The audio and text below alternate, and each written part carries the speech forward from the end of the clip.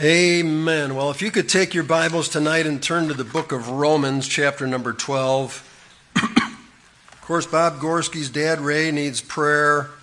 His health is not well, and he's up 88 years old, I think. My dad's 90. Pray for him. Jean Arnold had a tumor the size of an egg removed from her brain. It was cancerous. And now facing 13 weeks. She just finished her second week of radiation. And I'm talking about Monday through Friday every day. She's going to Roswell for radiation. Pray for her. God's working in her family. I've been talking to members there and all these things. So much to pray about. Let's be men and women of prayer.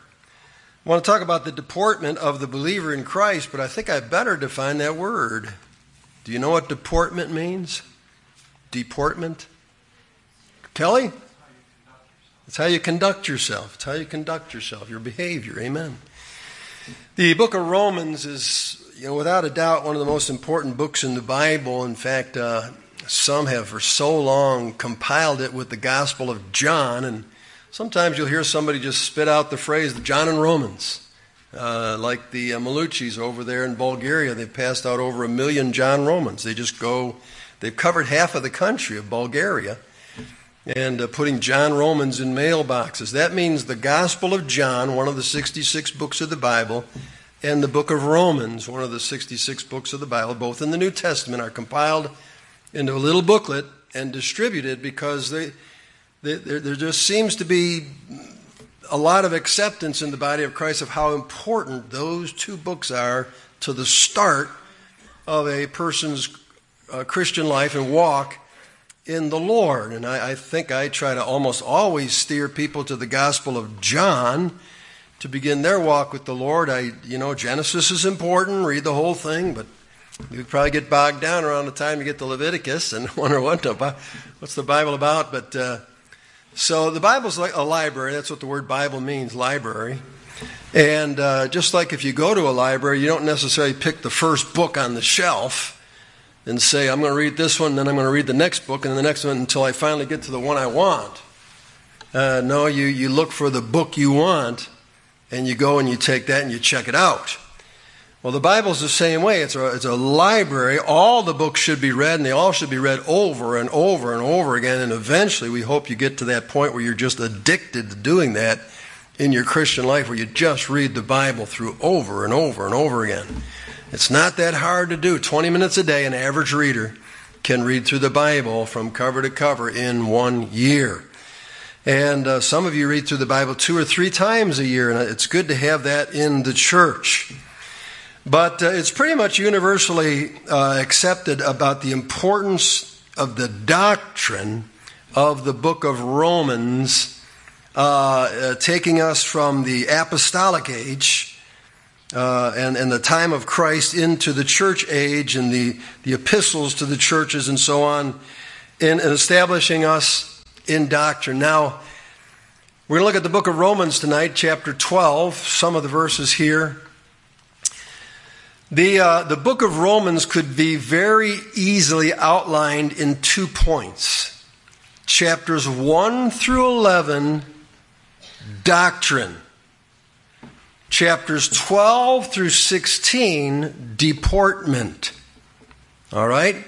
Chapters 1 through 11, doctrine. What doctrine there is in the book of Romans, chapters 1 through 11. But then it shifts, and chapter 12 on through 16 talks about deportment or the conduct of the believer. Both are important, and both should be stressed early in the Christian life. Because, to be honest with you, I have known people, and I think I've been one myself at times, where the doctrine is so important, but we don't have the deportment in trying to teach the doctrine that we turn people off. And we'll see what that means here about that. Another way that you could outline the book of Romans in 2 points is chapters 1 through 11, what we believe, chapters 12 through 16, how we behave. And we've always said that a fundamentalist is one who gets their beliefs and their behavior from the Bible. Because if we just get our beliefs from the Bible and we try to share that with a lost and dying world, but we don't have the behavior down, we're going to do some great damage to the lost and perhaps even in the church. If there's somebody who's so doctrinally minded, and you know me, I'm Mr. Doctrine. I mean, I just believe in doctrine because I know how emotionalism and inspiration won't even get you across the street. It won't even get you into Monday. But doctrine will keep you standing vertical spiritually up until Christ comes. If you know what you believe and why you believe it. But the time will come when they will not endure sound doctrine. I think we're living in those times. But if we're going to have the doctrine right, we need to have the behavior right too. I love the story about Stephen, even though it didn't end well. When he was giving out his doctrine, it was just flowing out of him like water. I don't know if you ever read that sermon in Acts chapter 7. He just like, just impromptu, here, let me give you the whole history of Israel. And he wasn't a preacher or anything. He was a deacon in the church at Jerusalem. But it said about him that those that opposed him could not withstand his wisdom and his spirit. He had the truth down and he had the right spirit when he was presenting the truth. And so that's what Romans is about in a nutshell, is just your doctrine and then your deportment. Okay, be sure you believe right, but make sure you live right while you believe right, or you're going to turn off a lot of people. So we look here at chapters 12, and it can be also outlined pretty easily at verses 1 and 2, our deportment toward God. Verses 3 through 11, our deportment, or 3 through 13, our deportment towards the church. And then in verses 14 through 21, our deportment towards society. And then you can go on through the rest of the book, and you can get into chapter 14, our deportment towards the government, or 13 rather, our deportment towards the government, verses 1 through 7. And then our deportment towards the lost, verses 9 through 14 of chapter 13. Chapter 14 and 15 deals with our deportment towards the weak, and how those that are stronger in the Lord need to be towards the weak. And so we're not going to go all through that, but I'll just give you maybe a little bit of a taste of this to help you understand the book of Romans a little bit better. I want you to notice, number 1 tonight, our deportment toward God. And I'm just going to preach 2 of the points because we did some other things tonight that were important. But I notice our deportment toward God, verses 1 and 2, that is the way we behave and conduct ourselves toward God, and then our deportment towards the church in verses 3 through 13. Maybe we'll get that far, we'll see. Verse 1 and 2, everyone should memorize these 2 verses, I think. It says, I beseech you therefore, brethren, by the mercies of God, that you present your bodies a living sacrifice, holy, acceptable unto God, which is your reasonable service. And be not conformed to this world, but be ye transformed by the renewing of your mind, that you may prove what is that good and acceptable and perfect will of God. I want to encourage you, if you're here today and say, I don't know what to memorize, start with those 2 verses. It tells us how we should conduct ourselves before God. Verse 1 says we should present ourselves to the Lord. I kind of think that's what Peter did this morning in our story. When Peter said to the 12, will you also go away? You have a free will. I'm not going to force you to do anything. And Peter said in our story this morning, what? Where would we go? Thou hast the words of life. And I believe he was just presenting himself to the Lord.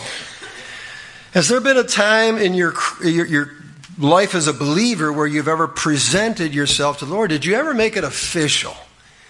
Did you ever make it official? You don't have to. But that was my experience once in a place called Ephrata, Pennsylvania, after I attended a missions conference in my brother's apartment. I just said, Lord, here is my life. I present it to you.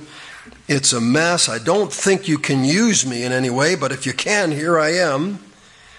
And that day in his apartment there in March of 1978, I just presented my body to the Lord as a living sacrifice, and then went on to pursue these things like holiness and being acceptable unto God, which is your reasonable service. I just wanted to be reasonable. I hope you want to be reasonable tonight. I hope you want to say, Lord Jesus, if you died for me, you sacrificed your life for me. The only reasonable thing I can do then is to sacrifice my life for you. You saved me from hell. You saved me from sin. You saved me from everlasting separation from God.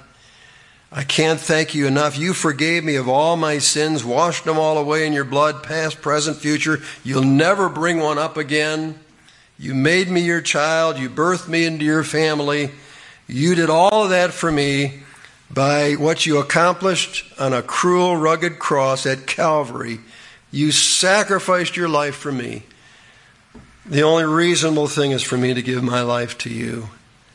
I hope all of you have considered that before, personally. Have you done your reasonable service and presented yourself to Jesus Christ?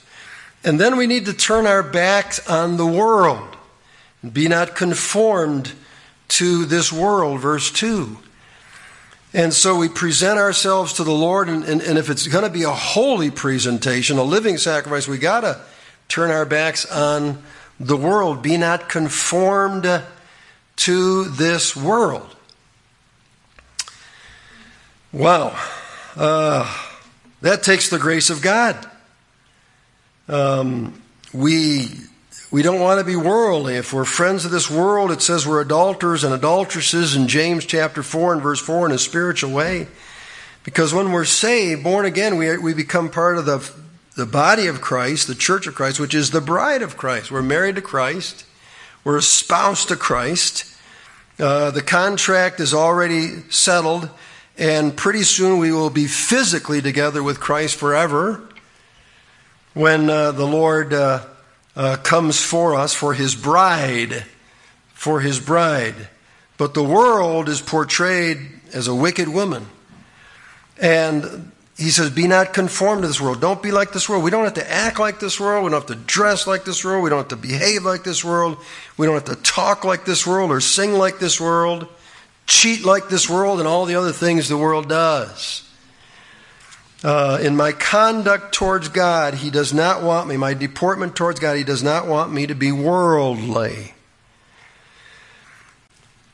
But, verse 2, be ye transformed by the renewing of your mind. So here's the key to making sure we're not being worldly. You got to do something. And that is the renewing of your mind. But be ye transformed by the renewing of your mind. That word transformed, as most of you probably know, comes from a Greek word metamorphosis. And you know from science class that metamorphosis is that procedure whereby an ugly worm spins a cocoon, turns into a liquid inside that cocoon, and then through a tremendous struggle comes out a butterfly. Now, is that amazing or what? I don't want to get off into science again, but is that amazing or what? And God can take ugly worms like us and just renew us. That word renewing there in verse 2 is the word renovation. How are we transformed? How are we changed from ugly to beautiful? And they say that like the monarch butterfly and all these other butterflies, for some reason, when they're struggling, it is the struggle to be free that brings about the beauty in their wings. And that if you help one get out of a cocoon, it'll never have the colorful beauty that it has.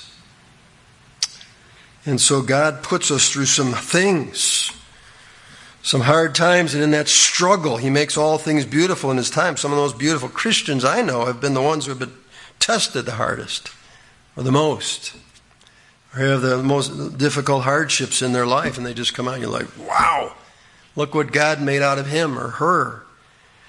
But we're transformed by the renewing of your mind. Now this is a blessing here because there's hope for your mind. There's hope for your mind. There's hope for your thought life. Have you ever struggled there? Or is it just me? There is hope for God to renovate. That's what the word renewing there means. Renewing of your mind. So everybody can be saved, present themselves to God, let God begin to work on them, and can have a renovated mind. No matter what you put in your mind in the past, whether through your eyes or through your ears or whatever you thought in the imaginations of your heart, that can be changed. Jesus said, now are ye clean through the word which I have spoken unto you. Wherewithal shall a young man cleanse his way? By taking heed thereto according to thy word. And this is why we always stress everybody, get in the word every single day. It has a cleansing effect. The washing of water and regeneration is by the word of God. And just reading the word of God cleanses us, cleanses your mind. It makes you think different, renovate your mind. And, you know, I tell you sometimes about David Berkowitz. I write to him. He's the old son of Sam killer. That guy was he was reading Anton LaVey's Satanic Bible. He was part of the Church of Satan. He was demon-possessed by a demon named Sam, who told him that the devil requires blood, and so he went out and tried killing 16 people. He killed 6 of them and wounded 10 others. Demon-possessed man, absolutely demon-possessed man. And he's very open about the history of his life and all the things that he put into his mind. Well, you look at a guy like that and say, there's no hope for him. He goes to prison. He's in prison for 10 years, and a believer gets to him, starts witnessing to him. After 10 years, so it wasn't jailhouse religion. After 10 years, he converts to Christ. Well, this is 35 years ago. Now, I could bring you a stack of letters up here and let you read them that he's written me. And you would come to this conclusion, only a born-again Christian would know what he's saying in these letters. You don't figure that out in the carnal man. The carnal man, the natural man receiveth not the things of the Spirit of God. And so for 35 years now, since his rebirth, since he was born again, he's had this amazing transformation where he's a chaplain's assistant in his prison. He'll never get out. He's got 300-something years more to go. He doesn't want to get out. He was offered a parole hearing by Governor George Pataki. He refused it. He said, not after what I did. He said, there's still victims out there. I don't deserve to be paroled. And but for 35 years, he's been a new creature in Christ Jesus. How? Verse 2. He's transformed by the renewing of the mind. He got into the Word of God and he started reading it and reading it and reading it and reading it and reading it. And there's nothing too hard for the Lord, and there's nobody too hard for the Lord. And He can change the way we think. That's important because as a man thinketh in his heart, so is he as a woman thinketh. So maybe you're in a progression of wrong thoughts right now, and you want to be free. You got to get into the Bible every day. The Bible will renew, it will renovate your mind. You know what renovate means? It means just to change something completely. Renovate a house, renovate a car. You just get all the old stuff out, and I don't know if you've ever seen guys renovating houses or not. They just, first day they go in, they start whacking away with sledgehammers. It's wild to watch. I guess women do it too, so I don't know, but you ought to see somebody just renovate a house. You learn a spiritual lesson from that. And then by the time they're done, you're like, wow, this is nice. God can do that in our minds. And that is the only way we can not be conformed to this world, is by knowing what the Word of God says. He renews our minds that we may prove what is that good and acceptable and perfect will of God. So no matter what we were in the past, God can take us and stick us in the perfect will of God, and we can finish strong and do God's will. Some people fear, I can never do God's will. Well, let God decide that. Let God decide that. You just present your body to Him and let Him change you from being worldly to being transformed, metamorphosis, and see if He doesn't make something beautiful out of you and me compared to what we once were, and see if we can't accomplish His perfect will. God has a will for every one of your lives. Everyone. There's not an exception in this room. God has a will for your life. And this world is not worth missing that for. Now, second of all, we see our deportment towards the church. Our deportment towards God, our conduct, our behavior towards God plants us in the church, plants us in the body of Christ. We're not supposed to be mavericks out there just on our own, doing our own thing. God has a plan for us, and part of that is the local church. And it starts in verse 3 with us being humble. Humility ought to be a lifelong pursuit of every one of us. Especially as church members, we should bring humility to the body of Christ with us. Verse 3 says, "For I say, through the grace given unto me, to every man that is among you, not to think of himself more highly than he ought to think, but to think soberly, according as God hath dealt to every man the measure of faith." Now, everybody has the measure of faith. Everybody's faith is at a different level.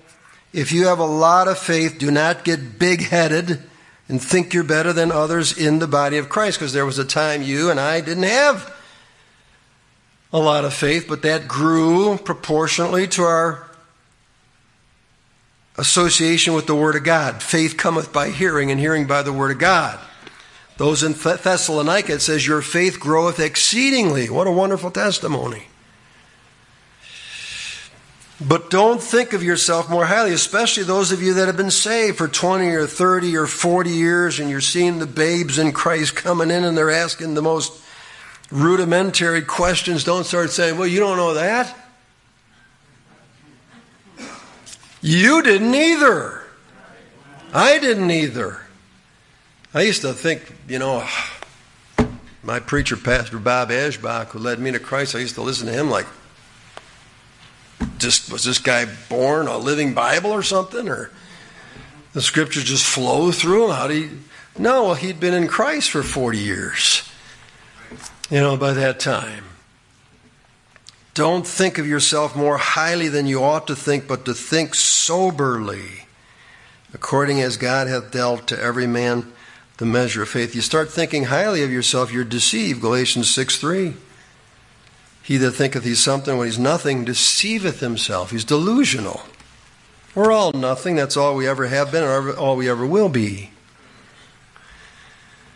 Verse 4, For as we have many members in one body, and all members have not the same office," he's talking now about the local church. "So we, being many, are one body in Christ, and every one members one of another." That's precious. And so because of that, in verses 6 through 8, regarding our deportment towards the church, you must find out which of these 7 gifts now is yours. These are what we call the ministry gifts. There's other lists in the New Testament, like the revelation gifts, where the Lord used things back then like the gift of tongues, the word of knowledge, the word of wisdom, and He was revealing the Word of God. The Holy Spirit gave revelation gifts at one time, but now we believe the Bible's completed. We don't need the revelation gifts anymore, but we need the ministry gifts. And there's 7 ministry gifts now recorded here in verses 6 through 8. "Having then gifts differing according to the grace which is given to us, whether prophecy, let us prophesy according to the proportion of faith." That's the preaching. You don't preach outside of your faith. You preach what you know. And then you go back the next week, try to learn something more, so you can preach. And then, or ministry, let us wait on our ministering. And so there's the gift of ministry there, where we care about other individuals. And we should wait on our ministry, kind of like a server waits on a table at a restaurant. He that teacheth on teaching, we need teachers. We need the gift of teaching in the church. Or he that exhorteth on exhortation. These are they that have the ability to counsel and encourage people. We need those that have that gift of counseling and encouragement. Some don't. Some are not patient enough to do this. But others have that gift, and they know how to take the Word of God and take it to an individual's specific problem or fault or sin in their life and counsel them or get them out of financial messes or help their family or help their marriage. We need those that are counselors. There's givers. We praise the Lord for those who have the gift of giving. Let them do it with simplicity, not with the big fanfare and pomp and circumstance. But they give with simplicity. And these kind of people often finance tremendous works in the body of Christ. He that ruleth with diligence. God has rulers in the church. The Bible says the bishop is supposed to rule the house of God. He's supposed to give diligence to it. Really pay attention to the order and the organization of the local church. And he that showeth mercy with cheerfulness. These are the caregivers that can spot somebody maybe who has fallen and or is suffering. Or is mourning, and they can go up and show mercy with them. Now, that study there could take months, just taking those things apart. But everyone has a gift, at least one, in the body of Christ. Some have 2 or 3. And then others that you don't have, you and I can at least work towards having them and doing the best we can. I'm not the most merciful man. That's certainly not one of my gifts, but it's certainly something that I've tried to work towards for people who are mourning or hurting or sick. Showing mercy towards them. So that's our deportment in the body of Christ. We got to find out what our gifts are and use them. And then it says in verse 9, it goes on, it says, let love be without dissimulation. That big word is almost synonymous with the word hypocrisy. Let love be without dissimulation means let love be without hypocrisy. Hypocrisy. I love you, brother. Ever hear someone say that? I love you, brother. How? What is love? I like that question. What is love? People are talking about love all the time. Well, love is love. No, what is love? I mean, it's defined by so many different facets in the Scriptures. It's a lifelong study to really put your finger on what love is. But it says, let love be without hypocrisy. Don't say to somebody, I love you, brother, if you don't. We need to love people. And some, especially, this is where Christianity gets hard. Especially when there's somebody you don't like. And God says, I don't care if you don't like them or not, you love them. And man, that's when Christianity gets hard. That's when it gets hard. Because you say, boy, I do not like this person. I don't know why. There's just some people that grate us, grate our nerves, and you do the same to others, and so do I. But some people put up with us. And we need to love them without dissimulation, without hypocrisy. And boy, my prayer is constantly, Lord, this person, I know some of you start thinking, is he talking about me right now? But there are some people that I say, Lord, I got to go and I can't avoid this meeting. I need your love. I got to have your love. And boy, God has helped so much. Well, let's go quickly here. Abhor that which is evil, verse 9. Abhor that which is evil. The word abhor, the last 3 letters horror, refers to horror.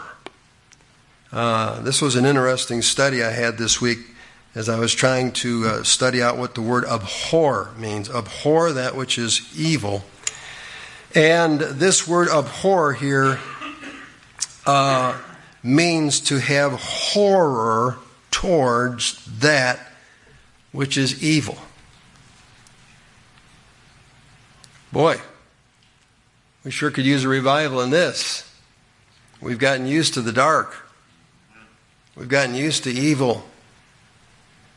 I mean, the average TV show now or commercial, if that was shown to the unsaved 50 years ago, they would be in shock and they'd be grabbing their kids' eyes and closing their eyes and saying, let's get out of here. By the way people talk or dress or what their behaviors are involved in, but we've gotten used to it.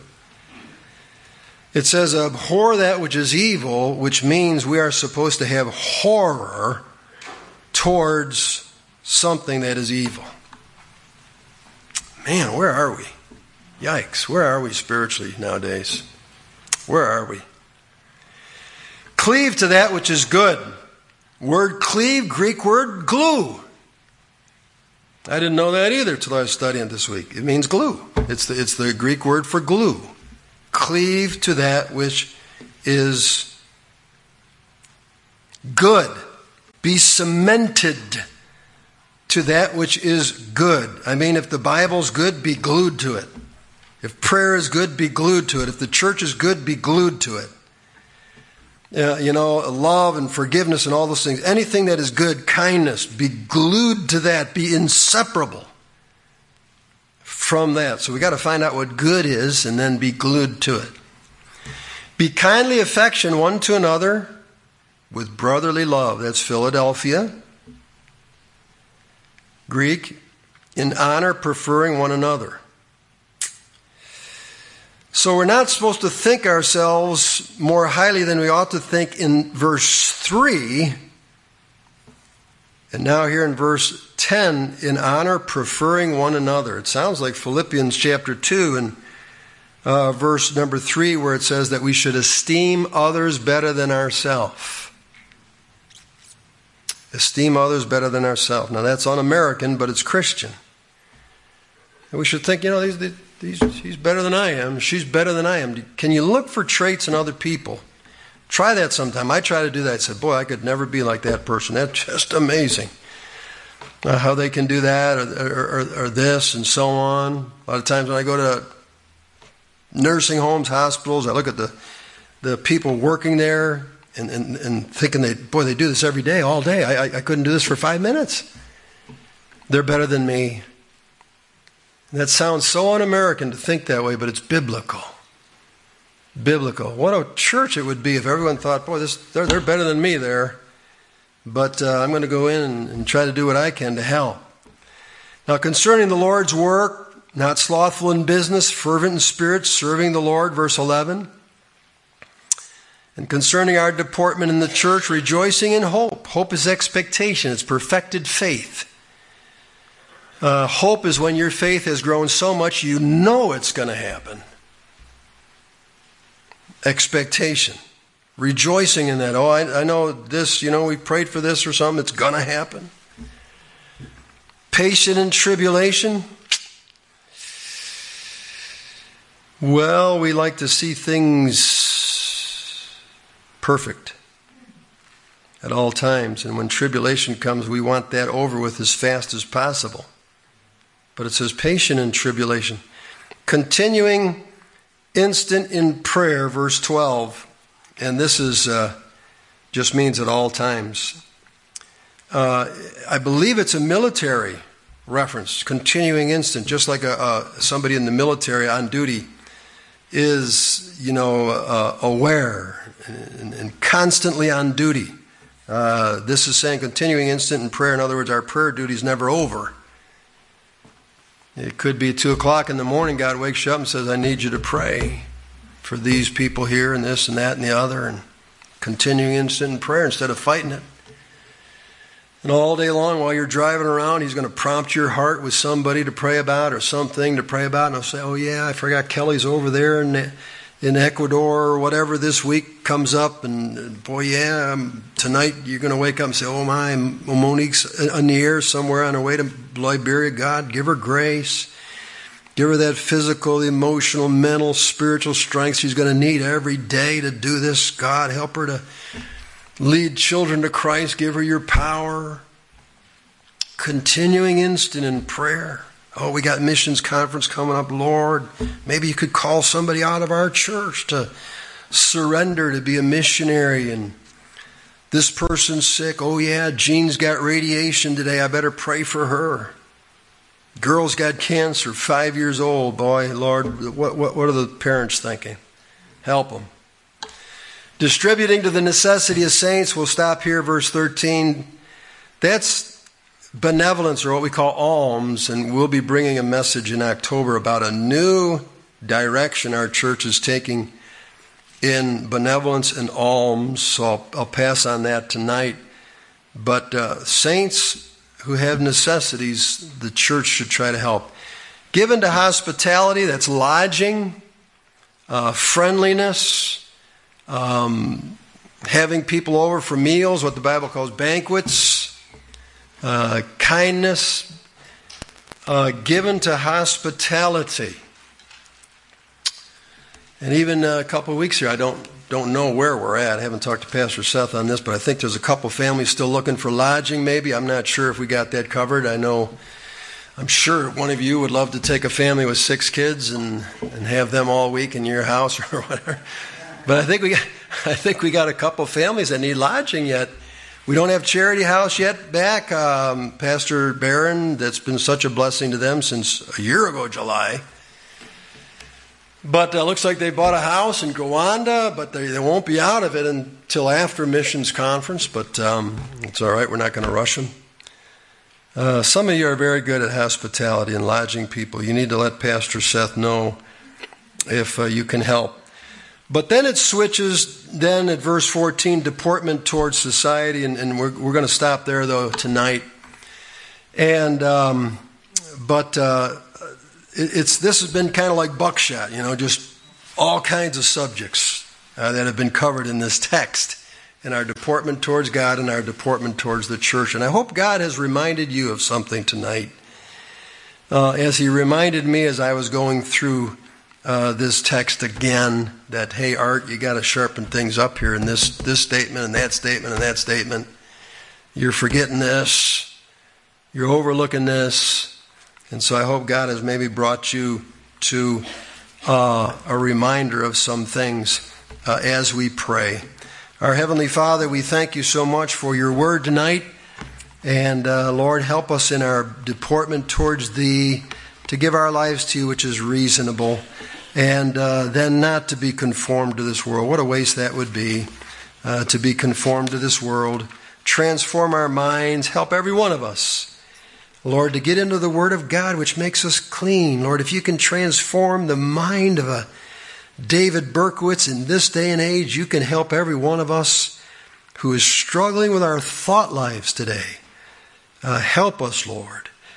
Help the young people who are struggling with their thought lives today as just things rage in their beings at this time of their life. God, give them grace. And Lord, help us to be transformed into something beautiful in your time. And then thank you for the church. Lord, help everyone to know their gift, what it is, to use it soberly, to use it humbly, and just try to help the body of Christ. So Lord, thank you for your word tonight. In Jesus' name, amen. Let's turn in our hymn books to close the service, singing page 317. What a good song to go into the new week with. But as we're singing, if you need to pray, maybe there's one little statement down through verse 13 that just stuck out and say, boy, I got to get that thing sharpened up. And you might want to come to the altar and just pray about that one little statement God showed you tonight in that text. Won't you come and pray, or pray for others? Let's stand together, 317. What a friend we have in Jesus. If you need to be saved, come on.